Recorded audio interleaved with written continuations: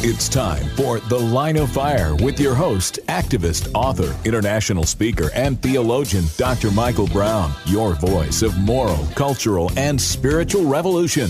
Michael Brown is the director of the Coalition of Conscience and president of Fire School of Ministry. Get into The Line of Fire now by calling 866-34-TRUTH. That's 866-34-TRUTH. Here again is Dr. Michael Brown.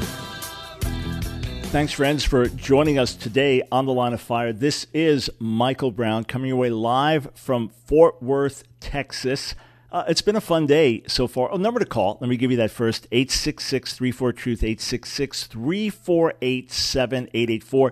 You've got questions. We've got answers. So all questions of all kinds are welcome. Nothing is off limits. If it's appropriate for Live Christian Radio, then by all means, give us a call, 866-348-7884. So, flew in from Dallas this morning, flew into Dallas this morning, and there was a mix-up with my driver. He was sent wrong information. He was told I was coming several hours later on a different airline from a different location, which means that he got somebody else's info there. And so got an Uber, made my way over to the hotel, only to find out that the Ethernet connection was not in the room. This is how we connect remotely with our high-tech remote audio equipment for our radio broadcasts. That's why we are audio only today. We are not video as well. So anyhow, get to the hotel, find out they don't have the connection. Well, they're trying to put me in another room like the business lounge. So that means you have to shut it out. No one else can use it. They said, well, let's check. And I said, oh, actually, there is a connection in your room.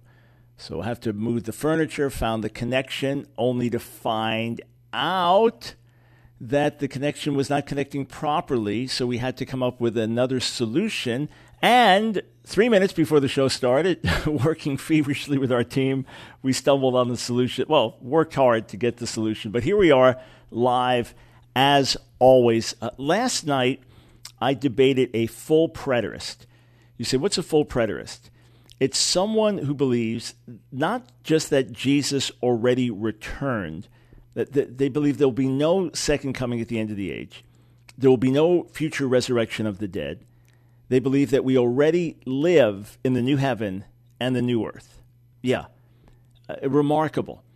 The gentleman, very nice guy, has really pressed me for months, wanted to do a debate. I said, sure, we'll do it. It was set up another location. That location had to cancel out when they had a change of plans. So we just hosted it at our home congregation. Just normally have a little chapel service with a few students there. So we opened it up for a debate, did a live stream, which already has well over 10,000 views. And I didn't want to do the debate because it's not the kind of thing I think we should debate. Did the resurrection of the dead already happen? Are we already living in the new heaven and earth where there's no more death or mourning or crying?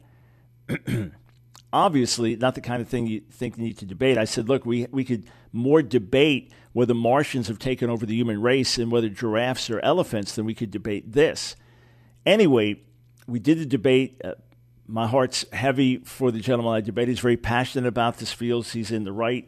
Doesn't disturb him that no one in church history up until around 1970, on any side, on any major side, any creed, any major statement of the early church fathers, it just has never been held to, ever, this position. Didn't disturb the debater at all.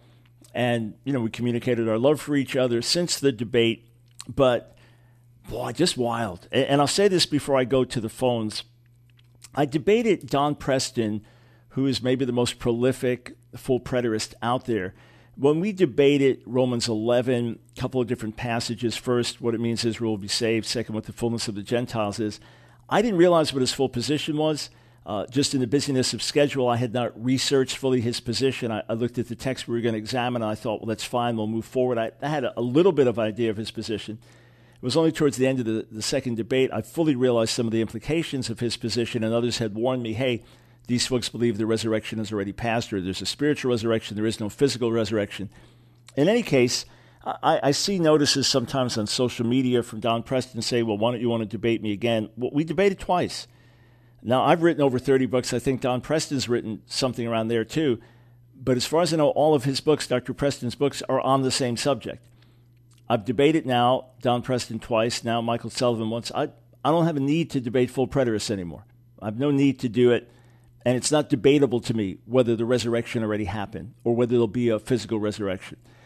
As I asked Michael Sullivan last night, and this was one of the saddest moments to me, I asked him repeatedly, okay, what language could God have used to convey that there will be a future physical resurrection? What language could be used? I never got an answer.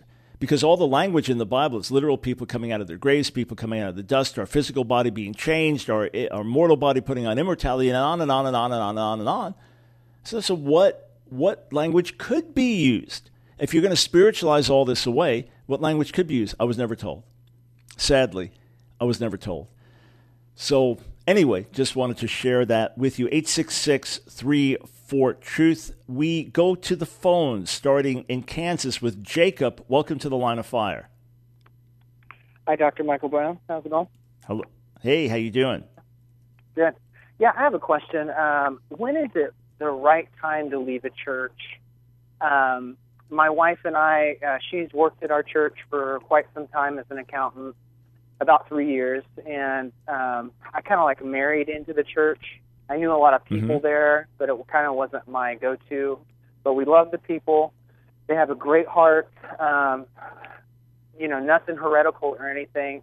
It's just kind of our heart has not been 100% there, mainly mine for the past couple years. And we went and visited a church across town, and we just fell in love with that place a lot. And they seem to be at a place where what they have kind of like what we need as a married couple and family. But now she's ready to go 100%, which means she would lose her job at this point. But I have some reservations about it now. We're kind of like flip the script on each other. And we're just kind of in anguish about it. Just kind of wanted to get your take. Our pastors know about it. They're not telling us that we shouldn't go. No one's saying that, actually. Everyone's kind of like, well, you'll be blessed we'll bless you if you go. We'd like you to stay. But my heart has just kind of been in anguish. I just didn't know, like.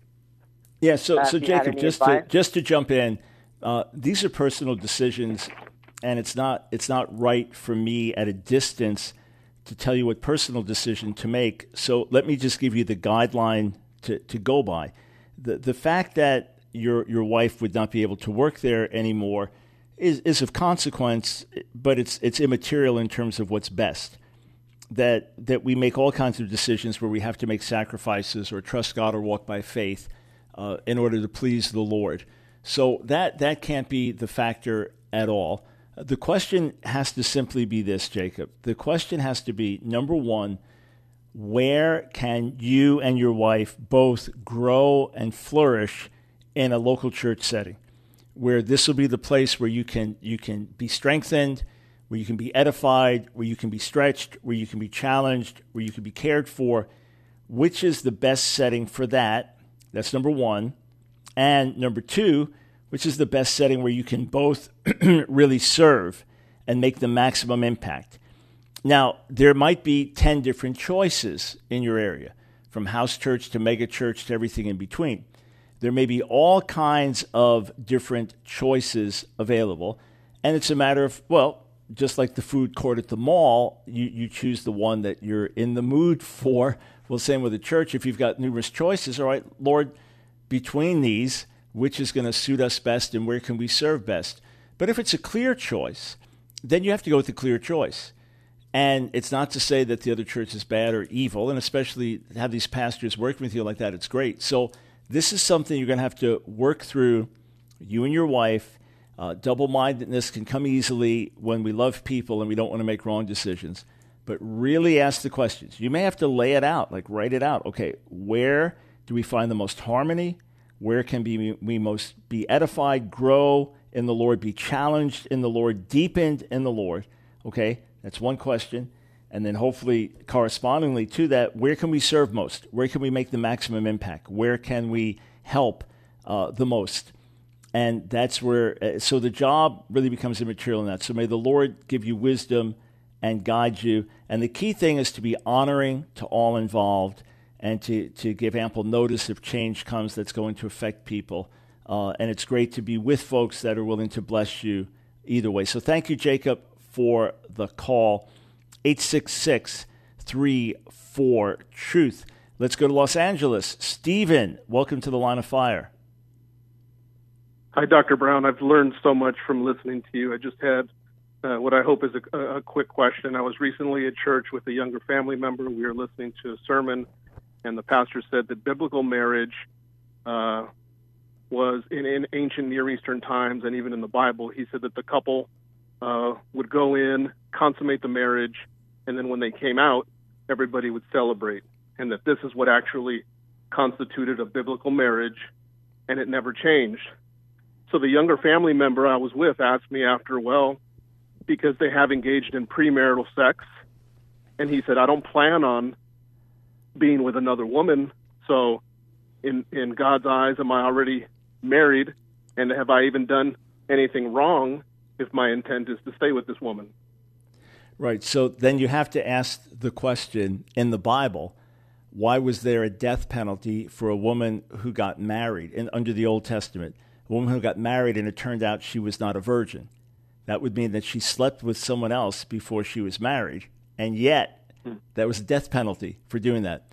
Why was it that there were laws against fornication? In other words, if a man slept with a woman outside of wedlock, it was considered fornication. You even have a Hebrew word for it, sexual immorality, which includes fornication. So, no, the fact is, marriage is consummated in many different ways in many different societies. And the reason the Bible doesn't say you have to do it like this or like that is because it does vary from society to society. For example, in the time of Jesus or shortly thereafter, Jewish marital custom could go three different ways. It could be with a formula, a specific oath, I take you to be my wife. It could be with a dowry price where the woman is acquired from her family, or it could be through the sexual act as a couple being married. So this couple has sinned. It's not the unpardonable sin, but they had sex out of wedlock. Every time they do it, it's sinful. If they can't control themselves and get married in a hurry, but there is a ceremony, there is a way it's recognized under the law. It was never just a matter of, well, we slept together, now we're married, because, again, something called fornication, which is sex outside of wedlock by people who are not married. All right, we'll be right back. God of light, hear our cry, send the fire. It's The Line of Fire with your host, Dr. Michael Brown, your voice of moral, cultural, and spiritual revolution. Here again is Dr. Michael Brown. Welcome back to The Line of Fire. This is Michael Brown. Delighted to be with you. 866-34-TRUTH. You've got questions. We've got answers. Hey, just a quick heads up. Normally on Fridays, from the first moment we open the phones until the end of the hour, our phone lines are jammed, and we get to as many calls as we can. But the moment a phone line opens, it gets filled. For some reason today, we've got some phone lines open. So just letting you know, if you've been trying to call and had a hard time getting through, now is a great time to call. 866-34-TRUTH. We go to Ephraim in Houston. Welcome to the Line of Fire. Yeah, I have a question about in Genesis 1 and 2, it talks about how God created man, and then later it talks about Adam. So I want to know, is the Bible in order, or was Adam the first one, or was man there were men before Adam? Yeah. So first thing in Hebrew, the word for man is Adam. Okay, it's the same word, Adam. So when God says, let us make Adam in our image, and then he makes Adam the first one. So Adam is absolutely the first man. There's no question whatsoever. Adam is the first man. Now, cool. there are scientists who will debate whether there was any type of being that was like man, before man, etc. That's a whole separate subject. But when it says, let us make man, not say Adam, but Salmenu Kibuteta, let us make man in our image and according to our likeness, that's Adam. So Adam is the first man, and then Adam and Eve, the first couple, the first human beings. Without question, Scripture does teach that. Okay, and then the other one would be like, for the most part, is the Bible kind of like in order, like from Genesis, Exodus, and stuff like that? Is that the same time frame? Like the stories, how they go, like within time? Did like Genesis? Yeah, but not 100%. Not 100%. For example, when you go from Genesis to Deuteronomy, that's in order, and then Deuteronomy recaps a lot of things. But then Joshua comes, then Judges, then 1st and 2nd Samuel, 1st and 2nd Kings. When you go to 1st and 2nd Chronicles, now that's repeating some of what's in 1st and 2nd Kings, and then going a little bit beyond that. But once you get to some of the other books, for example, Isaiah does come before Jeremiah, and Jeremiah is right before, around the same time as Ezekiel. But then you have the 12 minor prophets. Hosea is the time of Isaiah. Joel, we don't know exactly when. Amos is earlier than Isaiah, so things get in a different order at that point. The letters of Paul were basically grouped together based on length, going from the longest, Romans, and then getting shorter thereafter, and in some organization within that. So those are not all in chronological order. So good parts of the Bible are, but not everything. It's not always in chronological order. And sometimes, for example, in the Gospels, they're not always necessarily in chronological order. Luke might be more so, but a Gospel author may take one account and put it in a certain place because he wants to tie it in with a certain point. So they're not strictly chronological in that regard. Okay, cool. You answered my questions. All right. God bless you. Thanks. 866-34-TRUTH. Let me grab a YouTube question from Julius. What does the Bible say about immigration? Does it condemn mass immigration like in Europe, or does it encourage it? There are a few different ways to look at this. In ancient Israel, those that were going to become part of Israel, so those who wanted to immigrate and join the people of Israel, then had to become part of the people of Israel and live by Israel's laws. At least some of the laws were going to apply to them. The idea of coming in, joining the people, and not living by their laws, and not trying to be one with the people, that was not an option. And the idea of coming in and being hostile, no, Israel would kill those enemies. On the flip side, throughout the Bible, we're called to be compassionate towards the stranger, towards the alien. So the Bible would call us to treat with compassion those in legitimate need that we can help. All right, and we have ways to do that. From the airport today, I was driven by a man who came from Mali, came as a student, so Mali in Africa, but then applied to stay here, and now is a hardworking citizen in our country, loves being in America. So there are legal ways to do this. The question is mass migration, the way it's taking place in Europe, wise? Is it part of a larger Islamic invasion of culture? In other words, where enough Muslims move in, they don't assimilate into the culture and want to impose their culture. That would be different than the biblical mandate to love the stranger. So in other words, there has to be wisdom in anything that's done, but we should be moved by compassion. As I've taught about this, the government's role should be security and the church's role should be compassion. So yeah, the government is going to seek to be compassionate, but the government needs to make sure that we're secure as a nation, and then we open our doors to worthy or truly needy immigrants. That's one.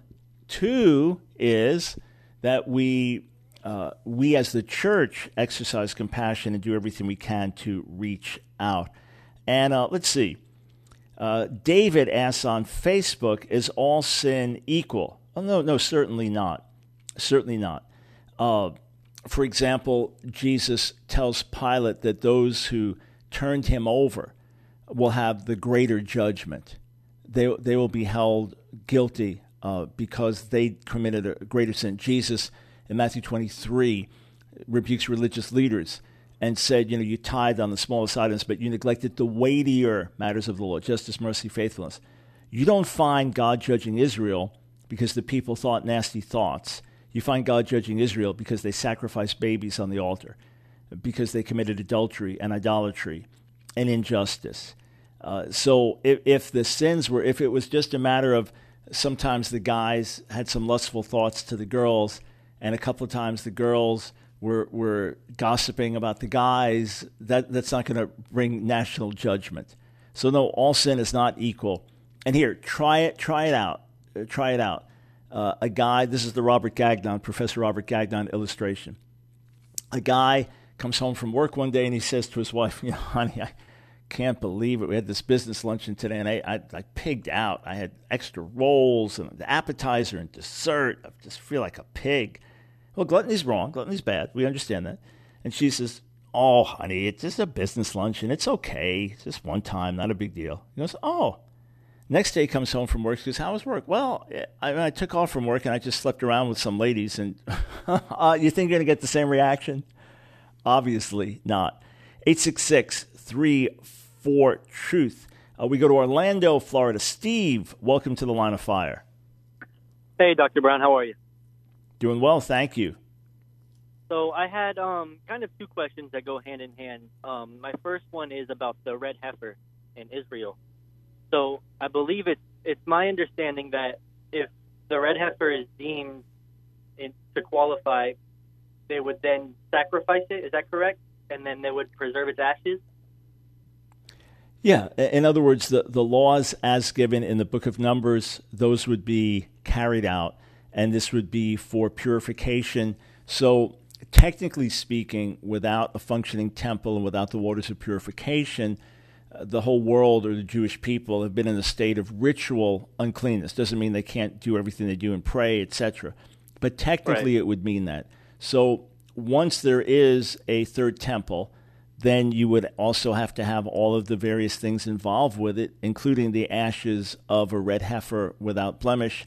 Yeah, so the animal would be sacrificed, and I'm not one of those that follows these things in terms of, what's the latest update, but I did see a couple months ago maybe that they found a red heifer without blemish, so they're going to watch it carefully. Yeah, so theoretically it could get to a certain point where they could kill it and preserve the ashes, but the question is, well, how can you ritually slaughter it if you don't have a temple? So I would think you have the temple. Now, someone could correct me on this, but my thought would be you have to have the temple before you can ritually slaughter it. And then once you ritually slaughter it, then you can preserve the ashes for the waters of purification. Okay. Well, yeah, because that was basically my question is, would they try to build the temple first and then slaughter it? Or if they can't build the temple, and that was my second question, is what else is stopping them, and I know there's some political reasons, but from actually building the temple? Yeah, well, it's not just political. Well, first, the average Israeli doesn't think about building a temple any more than you think about a Mars invasion on your home street. It doesn't exist. It's just completely out of their thoughts. Most religious Jews are praying for the Messiah to be revealed, the Messiah to come, and then he'll build the temple. It's only a tiny, tiny part of the population that's thinking about building a third temple. Evangelical Christians are more interested in than Israelis and religious Jews. That's the first thing.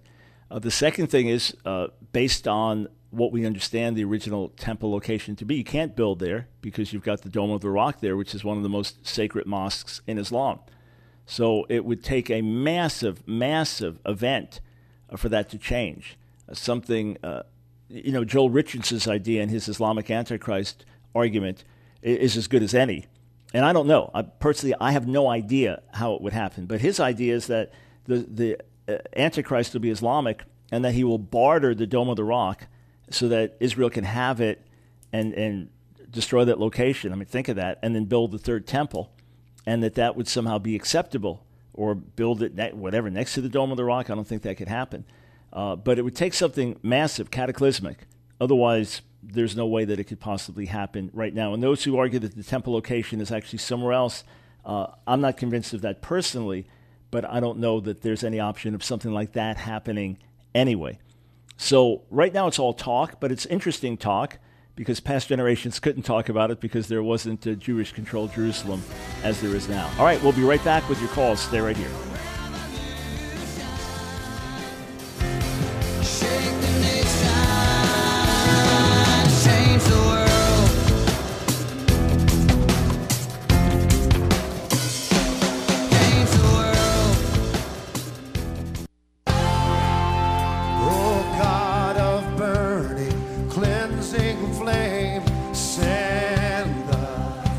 It's The Line of Fire with your host, Dr. Michael Brown. Get into the Line of Fire now by calling 866-34-TRUTH. Here again is Dr. Michael Brown. Hey friends, as we welcome all of our stations in greater Dallas-Fort Worth area, remember, maybe you don't know. So if you do know, remember, if you don't know, tonight and tomorrow, I'll be speaking at a special conference in Fort Worth. Paul Wilbur, wonderful anointed Messianic Jewish worship leader and dear friend, he is going to be ministering in music. I'll be speaking. Ron Cantor, Asher Intrader. Asher, dear friend for many years from Israel, one of the most dynamic speakers you hear. Same with Ron Cantor. We've been buddies for decades. It's called Israel, the Church, and the Coming Revival. This is at Open Door Church, 301 South Dobson Street in Burleson, Texas. First service, 7 o'clock tonight. And then I'll be speaking tomorrow morning as well. There's a banquet tomorrow night. So be sure to be here. If you're anywhere around, you can find the itinerary by going to Ask Dr. Brown, askdrbrown.org. Just click on itinerary. All right, 866-34-TRUTH. Welcome to the broadcast. You've got questions. We've got answers. We go to Michigan. Jake, welcome to the Line of Fire. Thank you, Dr. Brown. I appreciate you and your show. Thank you. My question is referring to quick two-part question, and if possible, I'd like a quick response or your response. The first part is Genesis chapter 1, verse 26 through 28 said, let us make human beings in our image, and then verse 28, God blessed them and said, be fruitful and multiply. Is being fruitful and multiplying a command? And also, in Genesis chapter 3, verse 16, God levied down a disciplinary action on Eve and said, I will increase the pain of your pregnancy and your childbearing. So with that being said, if there's an increase in the pain, and if being fruitful and multiplying is a command, is it possible that Adam and Eve had children in the garden before the fall? Right. Yeah, appreciate the question. Are you still there? Yes, sir. Can you hear me? Yep. Okay. Yeah, so number one, the words in Hebrew, pru-revu, are both a command and an empowerment. Be fruitful and multiply is a command, but it's an empowerment.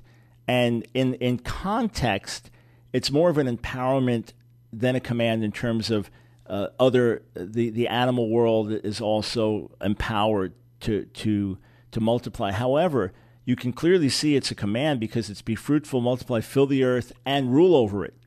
So right. The human race is being told to do that. In Judaism, it's taken chronologically to be the first command that was ever given. And as long as someone is physically able, they fulfill that command in Judaism by having at least one boy, one girl. You may have 7 girls, and you keep trying for the boy, and you're still doing your best. But, so it was certainly a command given, and then it's repeated in Genesis 9 as a command to repopulate the earth. As for Genesis 3, it's clear that Adam and Eve had no children before the fall because anything thereafter, the first child born is in the 4th chapter, and this is after the fall. It's really the English that would throw you there because the Hebrew is multiply.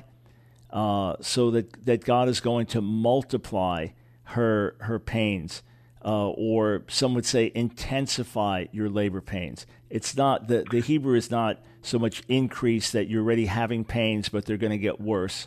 Rather, as different translations put it, I'll make your pains in childbearing very severe. I'll sharpen the pain of your pregnancy. I will make most severe your pangs in birth, in childbearing. And the Hebrew is just literally greatly multiply, make many. So quick response. If she never had the experience of childbirth before, why would there have to be a multiplication of pain or an increase or a some way? Because the way I look at it is like if my dad gave me a whooping on my behind, and he said, if you do it again, I'm going to give you an extra hard spanking. All right, how about this? How about this? I wouldn't know what the first was without the latter, right? Right. But no one says she knew anyway. Just it's going to be bad, okay? and maybe there would have been mild pain before, now there'll be severe pain. But if you're about to go on a road somewhere you've never gone before, right? And I just tell you, God just told me this trip is going to be really bad, really rough.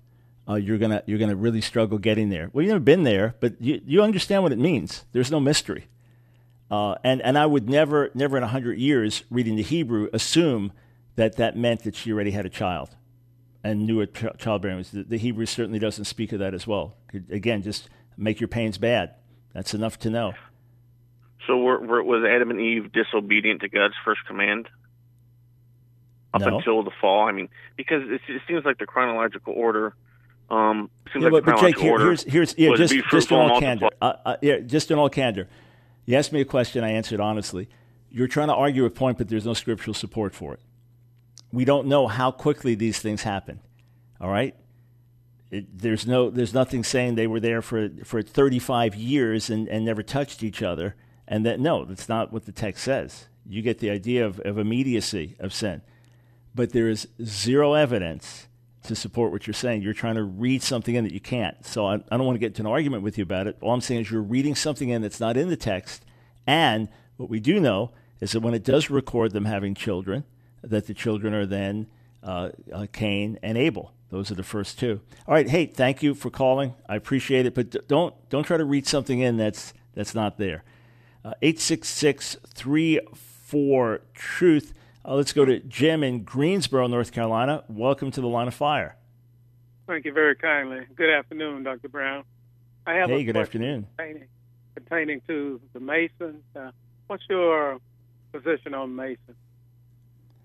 Well, I am not an expert on Masons, and I have some friends that would kind of argue that Masonry is everywhere in America and that Masons still have a lot of control in America, and that they were really heavily involved in the founding of America. But this much I do know, that to be a full-fledged Mason, it would be in contradiction with being a full-fledged follower of Jesus, that there would be a contradiction in loyalties and even in certain things believed. So, none of my friends come from Mason backgrounds. Here and there when I've discussed it with former Masons over the years, they've shared those things with me. But if someone is a committed follower of Jesus, they wouldn't be a committed Mason at the same time. Okay. Thank you very much. You are very welcome. 866-34-TRUTH. Let's go over to Greg in Winston-Salem, North Carolina. Welcome to the Line of Fire. Thank you, Dr. Brown. Thanks for all you do. My question is in Genesis 4:26, there at the end it says, at that time, people first began to worship the Lord by name. So I didn't know if you could expound upon that as the time of when they called him by name. Did Adam and Eve not know his name? And what was the name they started calling him first? Yeah, so the question is the emphasis in Hebrew that they began to use the name or that they really began to pray? So you could read it either way in Hebrew. As I'm looking at the text, Azhu Chali Kro V'Shem Adonai, the emphasis could be at that time they began to cry out in the name of the Lord, right? Or at that time they began to cry out in the name of the Lord. So we really don't know specifically what Adam and Eve and their immediate descendants called God. Did they know him as Yahweh? Did they know him by his personal name? It's certainly possible. We know the Lord walked with them in the cool of the garden, so there was just being right there with them and communing and interacting with them. We know that God makes the meaning of his name clear to Moses many generations later. So this would be, several thousand years later in the chronology. But all we have is the text right here. In other words, what you read is what I read, and there's nothing before it or immediately after it to indicate. Now, we know the patriarchs also interacted with the Lord as Yahweh by his name, but he primarily revealed himself to them as El Shaddai, apparently referring to his power or his provision. So we don't know. It could well be that this is the first time that people really began to turn to the Lord, really began to pray, and really began to invoke him by name. But beyond that, your understanding of the text is as good as mine, because all we have before that is Genesis 1 through 4 up through verse 25, right? Right. And so we have no more information outside of that. So it's a fascinating question. I just can't give you a definitive answer beyond that. Okay. Thank you so much. You have a great day. All right, you too. God bless Bye-bye. you. 866-34-TRUTH. Over in Dallas, we go to George. Welcome to the Line of Fire. Yes, thank you, Dr. Brown, for taking my call. You're welcome. I got a question. Well, I was just thinking about what you just said, essentially because God tells Moses that that Abraham, Isaac, and Jacob did not know him by the name Yahweh. But then when you read in Genesis where Abraham is talking to God, he refers to him as Yahweh. So that's exactly. So that's what I just referenced. So the debate there in terms of Exodus 6 is God saying it was in my character as El Shaddai that I made myself known, and in my character as Yahweh in terms of a covenant-keeping God dealing with the nation, I didn't make myself known. It's a fascinating passage for those very reasons. Critical scholars say that's proof of different authors. One author used the Yahweh name, the other author didn't use the Yahweh name, and one author didn't know what the other author did, and then later editors put the whole thing together, and that's how we got the 5 books of Moses. Of course, I reject that for many reasons. But yes, since we have the obvious there that you just mentioned, that would indicate that it could be referring to the way God made himself known. In other words, Elohim, if he made himself known as Elohim, that would be more as the God of power, the creator. If he made himself known as Yahweh, would that speak more of his covenantal love? If he revealed himself as El Shaddai, would that refer more to his provision or abundance? So that's the debate there, but it's a great question. So your specific question today was? Yes, my question is in John 15. And it says, I am the true vine, and my Father is the farmer. Every branch in me that doesn't bear fruit, he takes away. Every branch that bears fruit, he prunes, that it may bear more fruit. You are already pruned, clean because of the word which I have spoken to you. Remain in me, and I in you. As the branch cannot bear fruit by itself. I tell you what, we come back, we'll get to your question in John 15. Stay right here.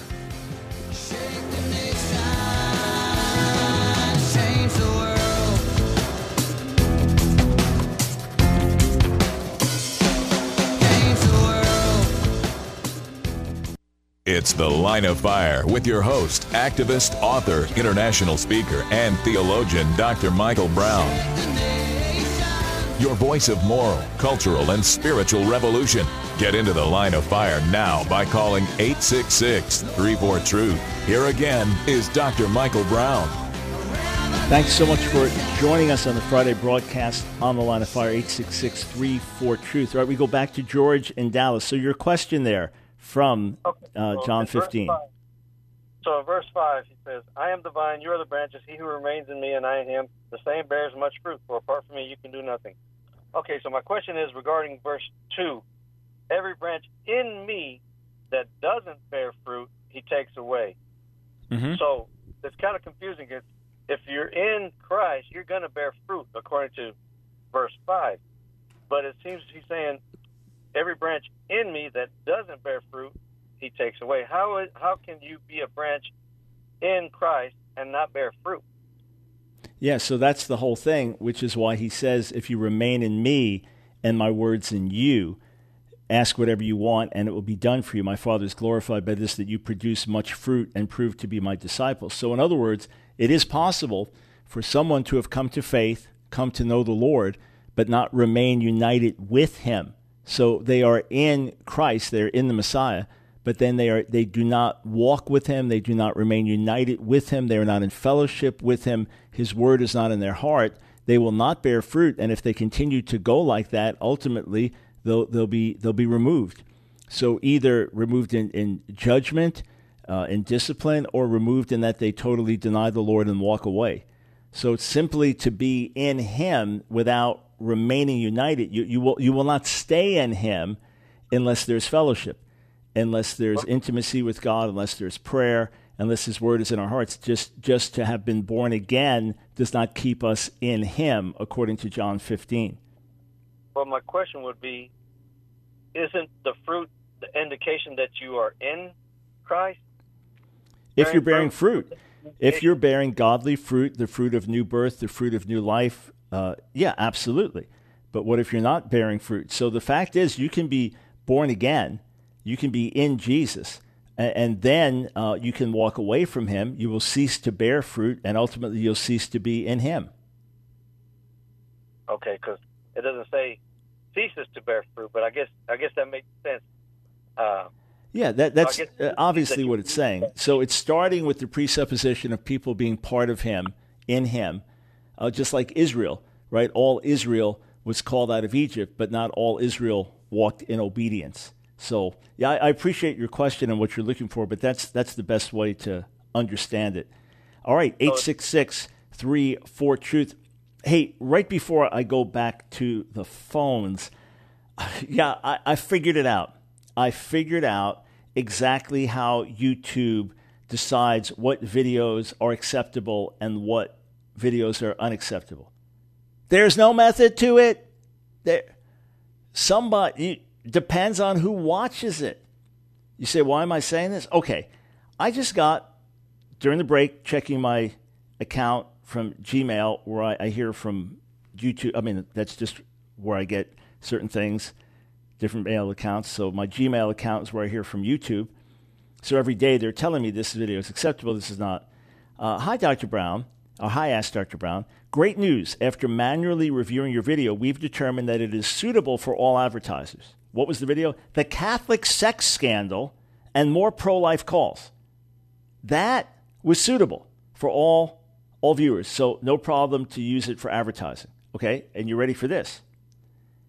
And then next to that is this. After reviewing your video, we've confirmed that it isn't suitable for all advertisers. What's the video? Dr. Brown takes your calls. And this has happened like twice this week, where a video that I thought there's no way YouTube is gonna approve this for advertising, it gets approved. Yep. And then another video where I think, of course this gets approved, it's as generic as can be, doesn't get approved. Talk about crazy. 866-34-TRUTH. Let's go to Cary, North Carolina. Greg, welcome to the Line of Fire. Hello, Dr. Brown. Thank you.